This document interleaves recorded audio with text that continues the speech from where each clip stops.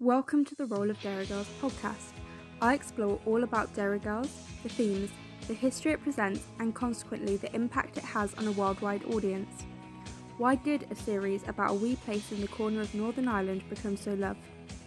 In this episode, I will be discussing key figures of the Troubles and their feature in Derry Girls. A disclaimer, I am by no means an expert on Irish history, but am both fascinated by the complexity of it and a huge fan of Derry Girls.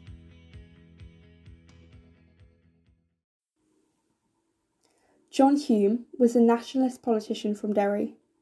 Hume was greatly involved in secret talks with the British government and Sinn Féin. It has been speculated to have directly led to the Anglo-Irish Agreement in 1985. He is a recipient of the Nobel Peace Prize and has left a valuable legacy. One thing that Hume did, which inspires me, is that he put his personal politics aside for the cause of peace. Of course, by saying this, I do not mean ignore your own beliefs, but I think John Hume's strive for peace and commitment to that cause was inspiring.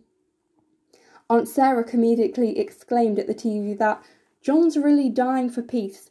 I hope it works out for him. LP leader John Hume has again called for cross-party peace talks. John's really dying for peace, isn't he? It's all he ever goes on about. I hope it works out for him. I sort of hope it works out for all of us there. Gerry Adams is also an apparent figure in the series. He was the president of Sinn Féin for 35 years between 1983 and 2018 and was heavily involved in the nationalist movement.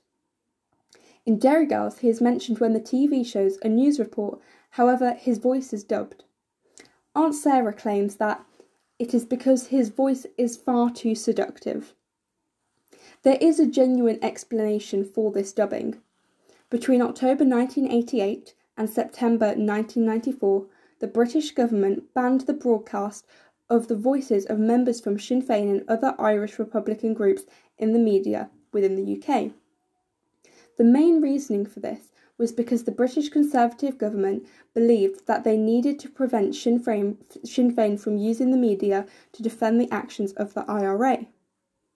There were many other factors to this ban. However, I highly doubt that a contributing factor was the seductiveness of Gerry Adams' voice.